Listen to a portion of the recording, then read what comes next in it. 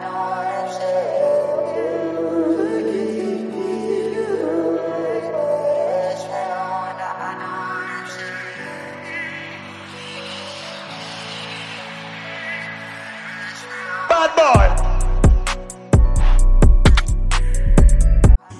evening, ladies and gentlemen, and welcome to another episode of the Suliya podcast. I don't even know how to begin today's episode. This evening was just dedicated to talking about the AFCON qualifiers, talking about Eddie Nketiah choosing to play for England, and then talking about Manchester United and Chelsea's bad performance. But just before starting this episode, information reaching us is that George Afriyie has been disqualified from the GFA elections, and it's crazy. That is crazy, because the whole backstory of this GFA election as to when we were going to have the election would even happen, the date, it's been crazy.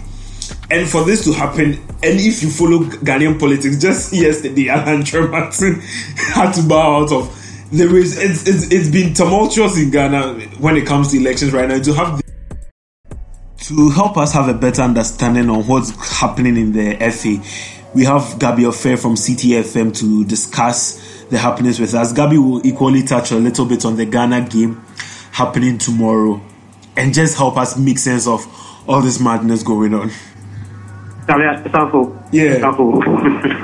I'm doing good. Yeah, so I'm in Kumasi. That's for the game, of course, the big one. That's tomorrow. Black Stars playing Central African Republic. The final game in the AFCON, yes, but that's next year. And I mean, like you already said in your intro, so out of the blue, there's this information of verdict from the FA that George Afriyie has been disqualified. And I mean, I don't know how his entourage would this news, especially in the middle of where everybody's focus is on the Black Stars to play Central African Republic and probably book one of the tickets to the AFCON next year, January 24th. Yes. So you see, currently I'm so stuck. I'm reading the judgment, and can you give us like a brief summary, because I don't want to take up much of your time. You have like great work to do. You have the game to bring us tomorrow. What would you say happened? What went wrong? What, per the EC's view, did George Afriyie do to merit or to warrant this disqualification? Well, before I get in why he was disqualified, I think that it was coming. So earlier this week, I was just monitoring what would happen, because the verdict was supposed to be released. I think the GFA gave us the time of that's the past Monday, and that was when they were going to put out the verdict for everybody to know whether the candidates have gone through the right process and they are what's used. Should I say fit for purpose to stand the elections? Then, I mean, just today, the Black Stars finished their final training session ahead of tomorrow's big game. There's news all over that George Afriyie has been disqualified, and the reason why he has been disqualified, that's according to the statement the FA released. They cited that some of the reps he presented were not deemed enough, or they did not qualify to merit going forward. So they if you watch what they put there is a new DBRC United FC Yakubu, who is the president of the club. There is Kuku Asari, director of Bekum CTFC. There is also Victory Club Warriors FC Jeffrey Asari. That's the director. So they are saying that according to the GFA statute of Article 13(2)J 2019, the persons authorized to propose or support the candidates must be persons whose names are captured in a list of officials. You get it? So specifying that those authorized signatories with the right to enter into legally binding agreements with third parties, any charges to hold. So I mean, it's essentially saying that the persons the people the Afriyie presented are not qualified enough. The list of officials he presented are not qualified, and that's according to the GFA statute. So clearly, he's gone against it to go ahead or to pass the vetting. And the question I ask myself is that if the FA knows all this, why did he go on to send these people? You get the point I'm making. Yeah, I get the point. I mean, it's a whole complex situation, and another problem I have is that the timing of the release is also a big concern. Yes, because very why now? Because, I mean, everybody's focus is more on like what would happen tomorrow. Why are they taking the FA so much time? And why are they taking them this time to release it? And if you look at Yuri said at the statement, they said that they've given him 3 days to appeal. And depending on what will happen tomorrow in the game, whether the Black Stars win or draw, there's so many things that will go under the radar. I don't know how George Afriyie himself will take this. Yeah. And I think that he also be asking a lot of questions as to why the FA has released this at this point in time. So, I mean, in my opinion, I think that I seriously don't agree with the time the FA has released it. Yeah. You get it? I think that it should have come a bit earlier, or it should have come in a period where it would be appropriate to get into the statement that they put out there for the world to see. So, I mean, that's the least I can say of that. Yes. So, I have certain questions. I mean, I've spoken to some journalists I know, and I think the basic grounds and understanding everyone has had is we don't need to jump into conclusions as to what must have happened, because we know the GFA over the past years have had a very horrible reputation as to elections and some of the things that happen. So in your view, what do you think this will go any way to augur, foster, boost or help the reputation the FA has? Or you think this is going to be very damaging? Because what this verdict essentially does is that we are going to have Kurt run for the position unopposed. Do you think it's good for the democracy of the GFA, or you think as part of democracy is election, and election has rules, and so this does nothing to dent the image of the GFA? You see, this is what I think.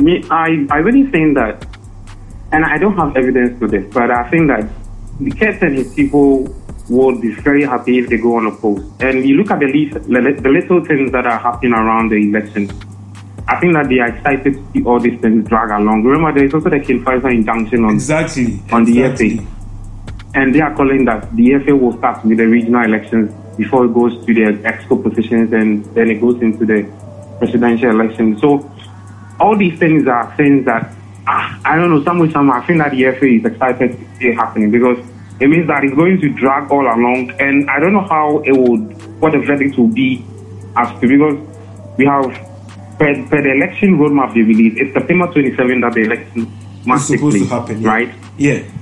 And now, even King Faisal's injunction has been adjourned again to, I think, Wednesday, September 17 or something of that sort. And together with this, again, also happening. I mean, it's in the FA's the reputation that they have already. I think that it's a bit worrying for me, because I seriously don't see what they want to do, and I don't understand. I think that I'm only saying that I think that they are excited with the way things are panning out for them, and I don't know because clearly the idea is for Kurt to go unopposed, and I don't know what the thing forward will be for George Afriyie and his people, to be honest. So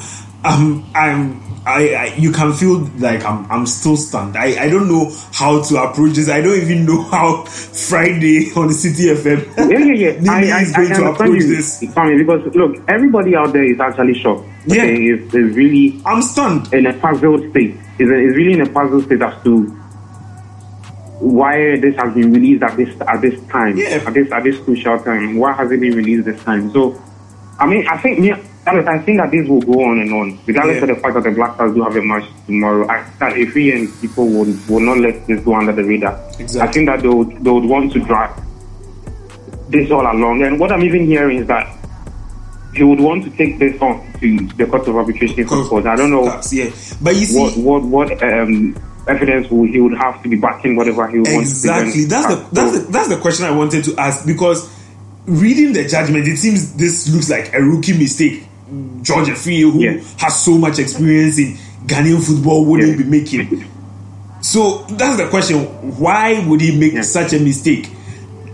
Afriyie himself, if I remember, if my memory serves me right, I think I was the one day I was at the FA premises, the day when both candidates submitted their nomination forms, and George Afriyie, right after going through the process, he told everybody, he told the media that he was going to expose certain roles within the FA premises. I was looking forward to see what exactly he would want to give to the world, but he went mute for some time. There was nothing actually he brought up. I don't know if he doesn't have much, because clearly one of the things he raised up was the case being a nepotist. Yeah. And the nepotism that is running through the FA, employing people within his that has links to him into positions that are not supposed to be there, and so many things. I mean, George Afriyie himself raised concerns about why Amini Shado is the team manager of the Black Stars, and certain people he's placed in certain positions in the first 4 years tenure. So, I mean, George Afriyie himself has not brought up enough of the juice to back whatever he said last week. So I seriously don't know where this would end. Well, I think for now the best we can do is wait for George Afriyie's response. But one last question I have is, so for because there's this, I know you are not a lawyer or anything, but one thing I know legalese is, for an error, it's the question is, does the error go to the root of the whole process? Is it vital enough to make the whole process a nuggetry? Because mind you, he paid over 50K for nomination form. It's like a process. Yes.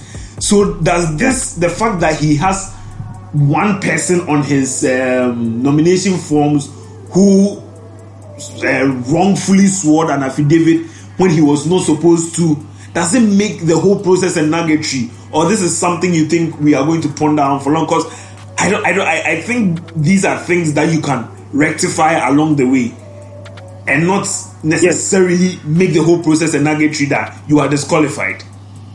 Yes, so I think if you remember in my initial point, I raised the fact that if George knew that person he was submitting was not qualified, why didn't they go ahead to go on with the process?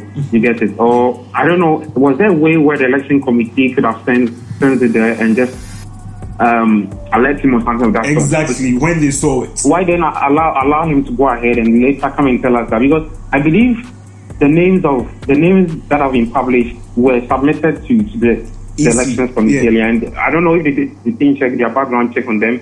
I seriously don't know how the process was run. So clearly there are so many question marks on that part, and there are some other question marks on George's part too. So I think on both parties, to me, I think that both parties are really on the wrong end, and it's really confusing. Yeah. So I think with time we are going to probably hear the full side of everyone's story.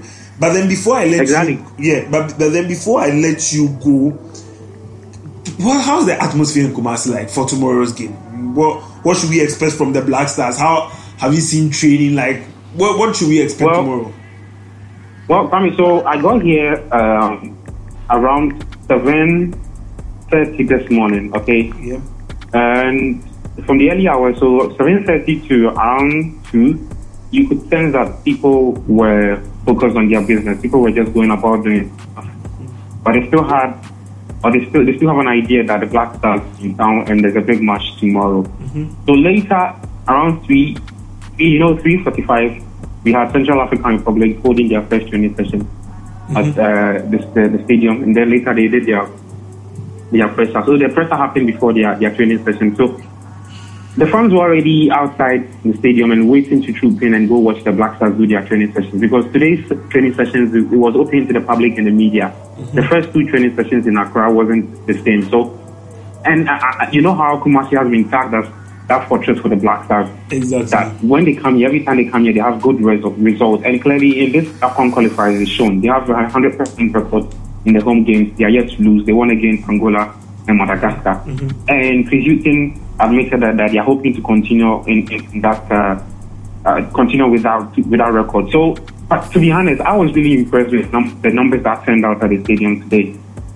But the fact that it's just a training session, people still wanted to see the Kudus, people still wanted to see the Ayus, the what, and my friends, and it was really impressive.